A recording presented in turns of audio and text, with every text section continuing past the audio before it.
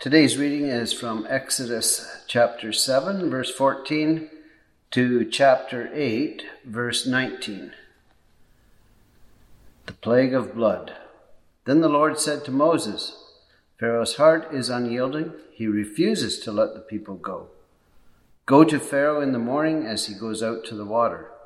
Wait on the bank of the Nile to meet him, and take in your hand the staff that was changed into a snake. Then say to him, The Lord, the God of the Hebrews, has sent me to say to you, Let my people go, so that they may worship me in the desert. But until now you have not listened. This is what the Lord says. By this you will know that I am the Lord. With the staff that is in my hand, I will strike the water of the Nile, and it will be changed to blood. The fish in the Nile will die, and the river will stink. The Egyptians will not be able to drink its water. The Lord said to Moses, Tell Aaron, take your staff and stretch out your hand over the waters of Egypt, over the streams and canals, over the ponds and all the reservoirs, and they will turn to blood. Blood will be everywhere in Egypt, even in the wooden buckets and stone jars. Moses and Aaron did just as the Lord had commanded. He raised his staff in the presence of Pharaoh and his officials and struck the water of the Nile, and all the water was changed into blood. The fish in the Nile died, and the river smelled so bad that the Egyptians could not drink its water. Blood was everywhere in Egypt. But the Egyptian magicians did the same things by their secret arts, and Pharaoh's heart became hard. He would not listen to Moses and Aaron, just as the Lord had said. Instead, he turned and went into his palace and did not take even this to heart. And all the Egyptians dug along the Nile to get drinking water, because they could not drink the water of the river. 7 days passed after the Lord struck the Nile. Then the Lord said to Moses, Go to Pharaoh and say to him, This is what the Lord says, Let my people go, so that they may worship me. If you refuse to let them go, I will plague your whole country with frogs. The Nile will teem with frogs. They will come up into your palace and your bedroom and onto your bed, into the houses of your officials and on your people and into your ovens and kneading troughs. The frogs will go up on you and your people and all your officials. Then the Lord said to Moses, Tell Aaron, Stretch out your hand with your staff over the streams and canals and ponds, and make frogs come up on the land of Egypt. So Aaron stretched out his hand over the waters of Egypt. The frogs came up and covered the land. But the magicians did the same things by their secret arts. They also made frogs come up on the land of Egypt. Pharaoh summoned Moses, and Aaron said, Pray to the Lord to take the frogs away from me and my people, and I will let your people go to offer sacrifices to the Lord.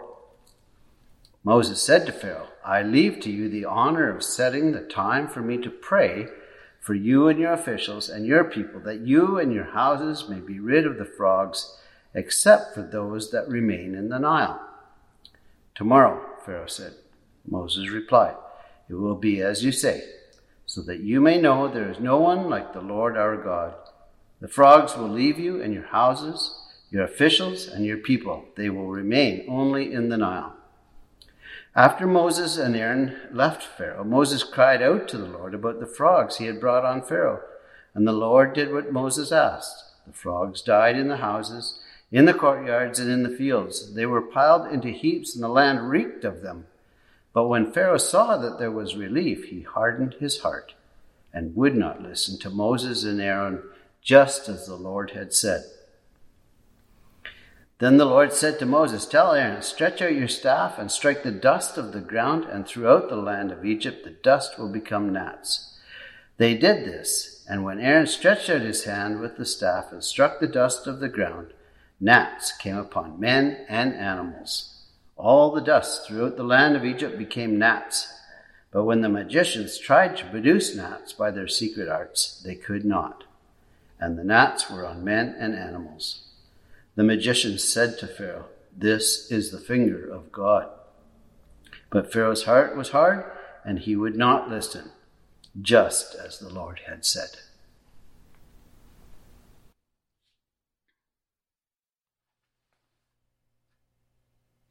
Friends, would you pray with me?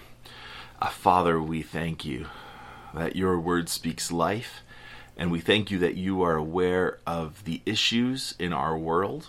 You're aware of the various ideologies, the ways in which we can turn to worship things other than you, ways of life that are evil, that are apart from you. Lord, we know that you hold us and you hold this world in your hands, and you limit the power of evil, and you will one day undo it completely, Lord, at your return. Lord, I pray that as we would look at this text today and the plagues upon Egypt, that you would encourage us that you are at work and your power is strong and you are doing things today in our time. Lord, we thank you that this text speaks to your desire to liberate and to free those who are in bondage, Lord, that you bring freedom and life to our lives. Lord, I pray that you would help us to navigate with wisdom what it means to care well for those who are downtrodden, but also, Lord, not to villainize or to forget to love those who are practicing a life that is far from you. Lord, we remember that you came to give your life for all, and your heart is that none would perish. So Jesus, we thank you that justice is in your hands and not in ours. And while you call us to seek justice and to love mercy and to walk humbly with you, Lord, ultimately, we trust that you will set things right in our world. And we put our faith and our hope in you today. And we ask that this text would speak, encourage us, Lord, that you would, through your word, show us the path of wisdom and life. In Jesus' name, amen. Amen. We are surrounded by messages of power. And if you are on any kind of social media, you will see people using power, arguing about power, arguing about privilege, arguing perhaps not intellectually, some perhaps, but often slurring each other, seeking to defame one another's character as though everyone's sort of morally upright. The issue of power is interesting. And in our post-Christian secular society in the West, the prevailing view about God is that you should just keep your opinion to yourself. That's something for you personally, but we don't think of him as the powerful, loving ruler of the universe. When it comes to power, we think of our own powers so often.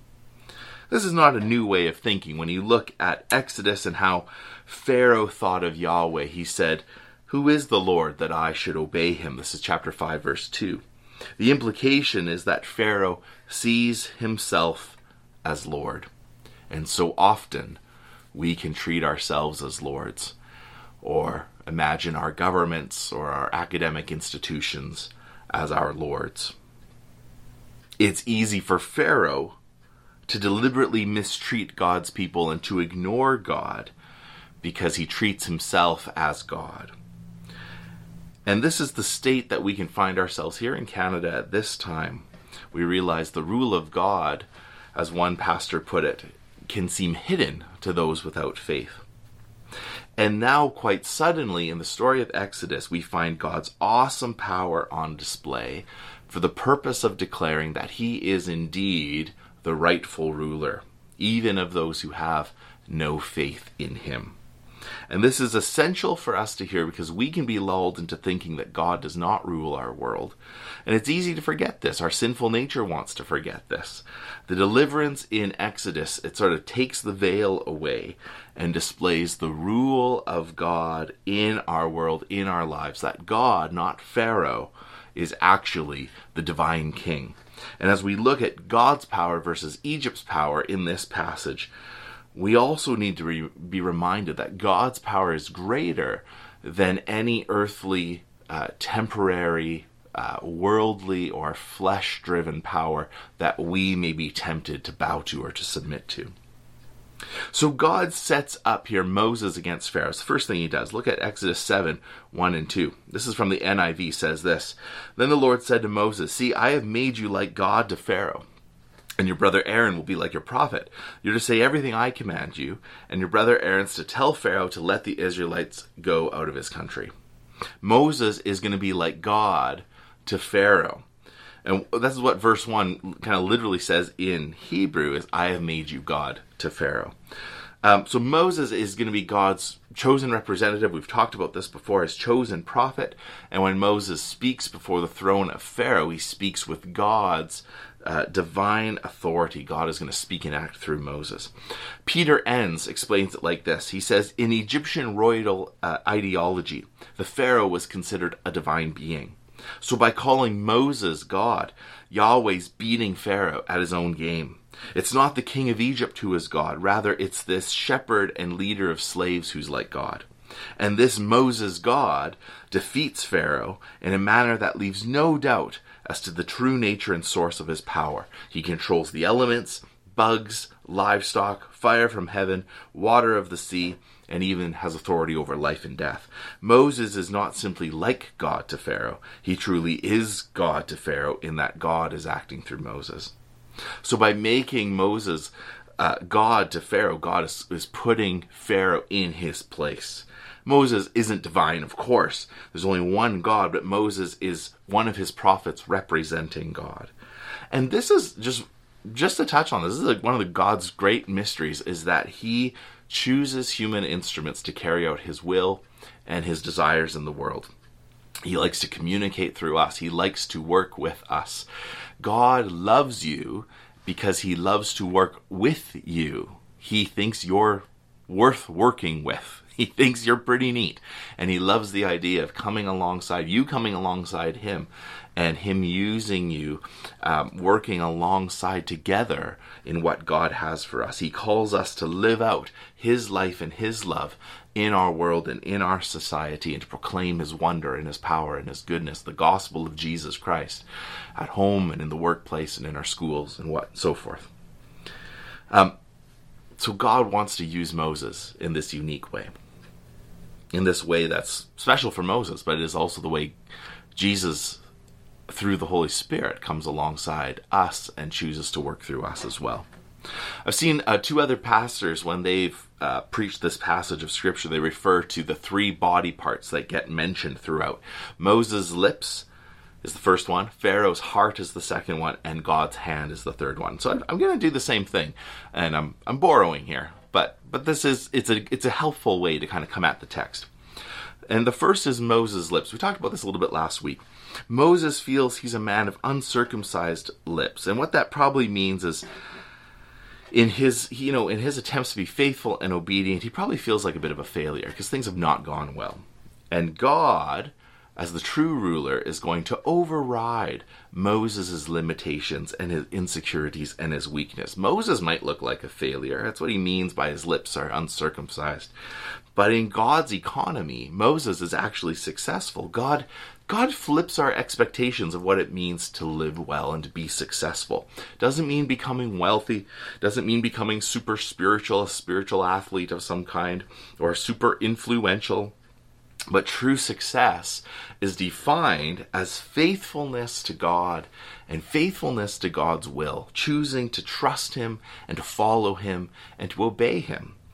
That's the work of the Holy Spirit in Moses' life, transforming him. And now Moses is one who wants to obey God's word. And when we obey God's word, when we choose to follow Jesus, it changes us. Jesus tells us this is what true success looks like. This is what the true meaning of life looks like. Listen to what Jesus says in John 15. He says, this is verse 10. He says, "If you keep my commandments, you'll abide in my love, just as I have kept my Father's commandments, and I abide in his love. These things I have spoken unto you, that my joy may be in you, and that your joy may be full." Folks, this is what we're to strive for. The aim of our lives is to abide in the life of Jesus. And as we seek to obey him and to walk in him, our joy, our life, our very being is filled and encouraged and sustained as we navigate the challenges of life.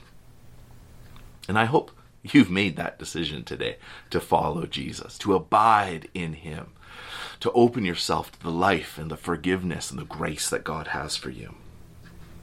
Now, the second part of demonstrating God's power and rule is is by looking at Pharaoh's hard heart. So we look at Moses' lips and that God uses us in our brokenness, even in a world that seems far from God, and God flips our expectations of what success looks like. Maybe this week you've struggled with knowing who you are and wondering what your purpose is and feeling maybe like a failure because something didn't work out well. But here, failure is defined as being hardening your heart against God, which we'll see in Pharaoh. And success is choosing to be obedient and even walking out our frustrations towards God in relationship with God, which we see in Moses.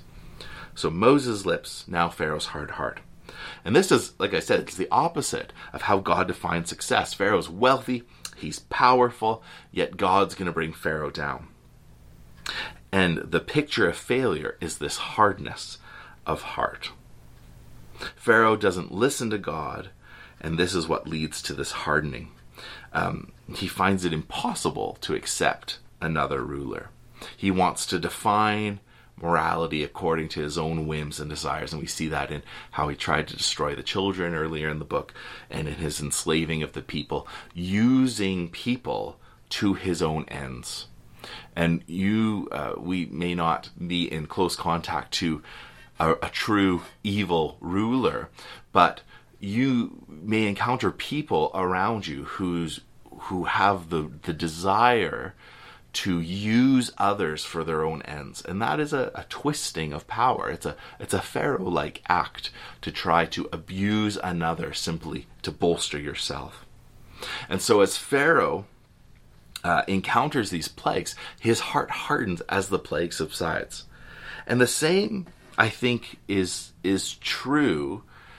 We need to consider when we encounter Jesus, just as Pharaoh's encountering Yahweh, and he is being given the choice between hardening his heart or having a soft heart like Moses. We encounter the same thing when we come to God in Jesus. When we hear the gospel, when our friends hear the gospel, there's a choice being given to have a hard heart, resisting what God wants to do, resisting Jesus, or to have a soft heart and to begin to walk in relationship with Jesus. And so the question here, as we consider Moses and Pharaoh, is really a question of posture. Like, what's your heart towards God? What's your posture when you hear about God or you hear about Jesus? Do you resist him? Is there something there that blocks you because it attacks your desire to kind of define your own morality for yourself? Or is your heart open to embrace what God has for you? Now, one question that's really important to consider here is it actually fair when we say that God's hardening Pharaoh's heart? Does it remove Pharaoh's free will somehow? Is God manipulating him?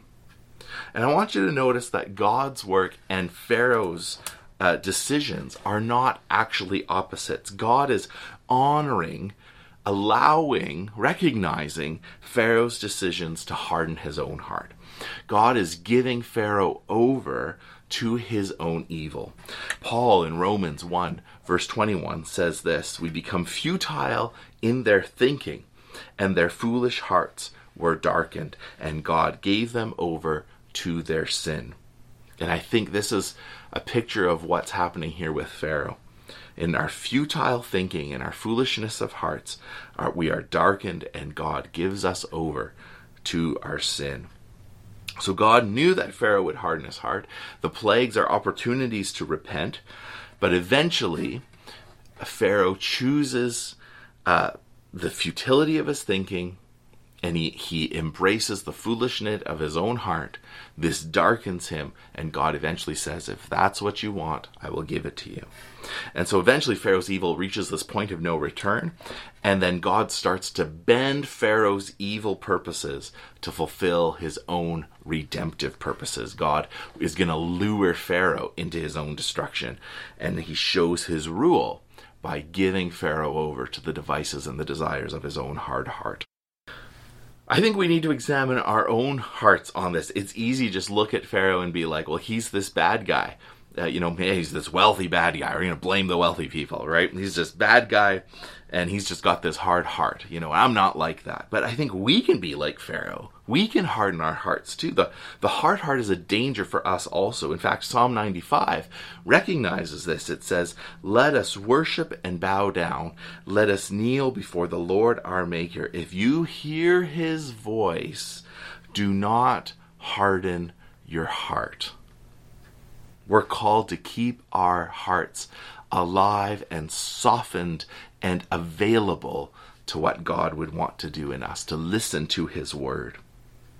The Holy Spirit wants to take our hearts of stone and turn them into hearts of flesh. And if maybe today you're sitting there going, my heart's been hard towards God.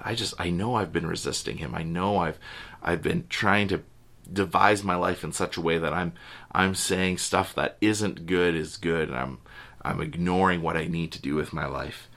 And I want you to, if that's true, open yourself to the life of Jesus and allow him to transform a heart of stone into a heart of flesh, and let God's power transform your life. Hebrews 3 tells us to encourage each other that none of us would be hardened by the deceitfulness of sin. Sin deceives us. And one of the ways we care for each other is by encouraging each other and helping one another to hear God's word, to keep our eyes turned upon Jesus, and to keep our hearts healthy. Think of it like exercising a muscle, right? If you just let that muscle go, it's gonna become weaker. It's gonna become lazy. It's gonna be harder to do what you can do with it.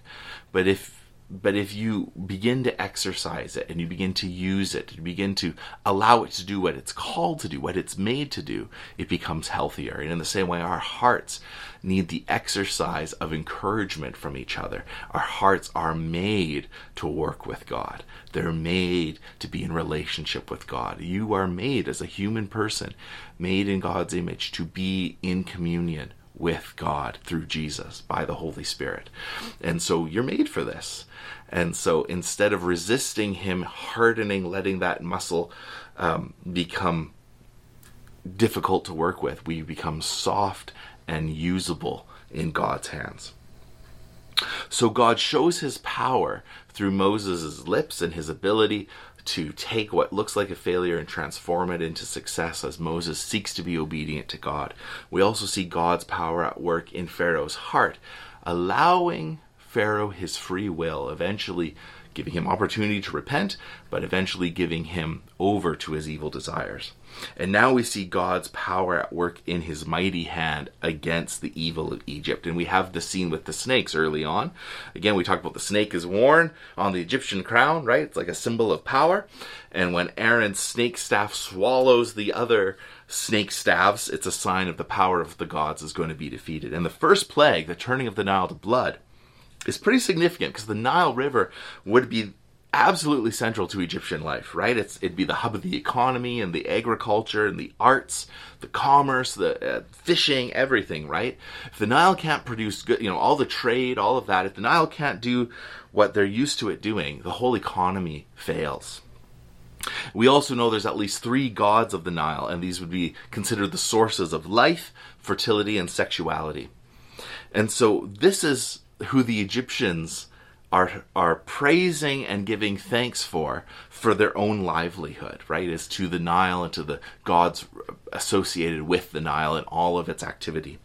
And now Yahweh is showing he is the true God as he turns the Nile and all the water, even in basins and stuff around the country, into blood. In the plague, God is saying he rules the present prosperity of Egypt. It comes from his hand. And he is exercising his power and his authority over the false gods of Egypt. The frog plague is a similar kind of thing. There's actually a frog-headed goddess named Hekik, and it was a fertility god, and her job was to control the frog population. And God is showing Egypt that Hekik cannot resist the power of Yahweh. Egypt's future is in God's hands. So not just her present economical success with the Nile and all of its activity, commerce, etc., and trade and arts and culture, but also its future with the fertility issue, as God is showing his power, not just over Egypt's present, but also over Egypt's future, where that's going to come to a head at the very end with the firstborn plague.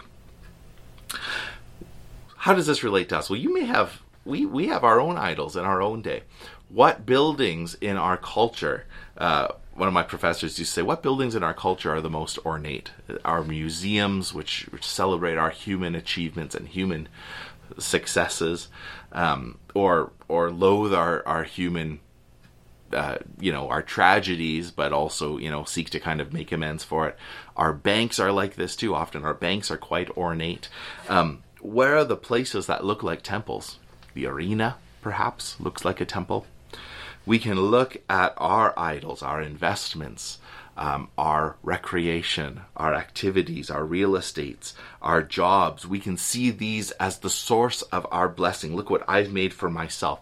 We can look at our technology and think about our futures and put our stock in those things. But God alone holds our lives. He holds our present and he holds our future. He's the giver of every good gift. And just though we may not have false gods named Hekik in our time, there are other idols that are constantly seeking for you to bow to them, that are constantly crying for your worship and your praise. And your heart is designed to worship. And so the question is not, will you worship? The question is, what will you worship? And what you worship shapes who you are and who you become. So keep that in mind. The third plague that I want to talk about is the gnat plague. And this starts to really show God's power over Satan. This is in chapter 8, verse 18. It's at this point, the magicians have been kind of replicating the plague to some degree, right? But here, when they try to use their satanic power to bring forth the gnats, they realize in their shock that they can't do it. And the magicians say to Pharaoh, this is the finger of God. Right? God is completely limiting Satan's power. And Pharaoh's servants begin to realize what Pharaoh himself can't see. And they actually start to think Pharaoh's starting to lose it, right? We can't compare to this. We can't compete. Pharaoh, you need to let these people go, right? So the God who sent Moses and Aaron is showing he has the true power over all of Egypt. And friends, as Christians, we celebrate God's rule and power, which is shown most clearly in the victory of Jesus' death at the cross and his resurrection from the empty tomb. This is where all spiritual evil, all death, and all sin itself has been defeated by God's power. And now Jesus makes a new way for us to enter into life with God. In Exodus 8:22, it says, God will deliver Israel, set a redemption for them. And this is God's mission, folks, in the world. This is the heart of the triune God, is to give himself in love and bring us into his love, bring us into life with him, to abide in him. And God is showing us he is the living ruler of our world. This is what Jesus has done, so that the world will know that God is the Lord of the earth, and that there can be deliverance from sin and evil and idolatry. To reject God and his work, to fail to listen to his voice, this is the way of the hard heart, the way of Pharaoh. But to be faithful to God and to his word, and to know true joy and success, and to abide in the life of Jesus, this is the way that Moses models, even in his own brokenness, and it's the way that we are called to live as well. This is what we celebrate when we recognize with joy what we have within Jesus. We hear the news and we're transformed by it. Our hearts are open to what God wants to do in us. So, Moses' lips, Pharaoh's heart, God's hand. We see this battleground of power, of human misgiving, of idolatry, of pride, of seeking God in the midst of it, and all of it, God displaying his power and his authority. God allows Egypt's evil to exist for a temporary time. He is patient in giving them room to repent. And often we see this, God allowing evil for a time to run its course, not destroying them, because his heart is to love and to redeem. He's patiently enduring their sin. He's patiently enduring your sin, my sin, giving us opportunity to turn to him and to choose life. So today, friends, are you running from God? Is he patiently waiting for you? And I encourage you to come to him today to resist the false gods that would make attempts on your life to seek to distract you from the true God and allure you with their broken promises of power in the present or for the future. And I encourage you today to embrace the true God, the God who rules our world with his love and his grace, who has come in Jesus Christ to ransom us, to clean us up, to cleanse us, forgive us, to bring us into new life. So I encourage you today, don't harden your heart like Pharaoh, but keep your heart open to the grace of Jesus Christ and allow him to come and to shape you, to transform you, and to save you. Amen. Well, friends, thank you for joining us for our service today. I pray you've been blessed and encouraged. Just so you know as well, we are gathering again physically, corporately here in our church building for services 9 a.m. and 11 a.m. If you would like to come, encourage you to come. If you're able to, if you're feeling up to it, let us know on Thursdays. Give the church a call so we can prepare, know who all is coming, so we can be ready for you and welcome you well. As per our custom, I'd love to send you off today with the benediction. So, children of God, who are loved and forgiven in and through our Lord Jesus Christ, may you know God's wonder and power at work in your life. May you resist the temptations of idols and the false gods of our culture and our secular society. And may you be encouraged in the life and presence of Jesus Christ, who can defeat all sin and evil and death and bring you into everlasting salvation life. The grace of our Lord Jesus Christ and the love of God and the fellowship of the Holy Spirit be with you all. Amen. I do love you. Go in peace to love and serve the Lord. We'll see you next time. Bye-bye.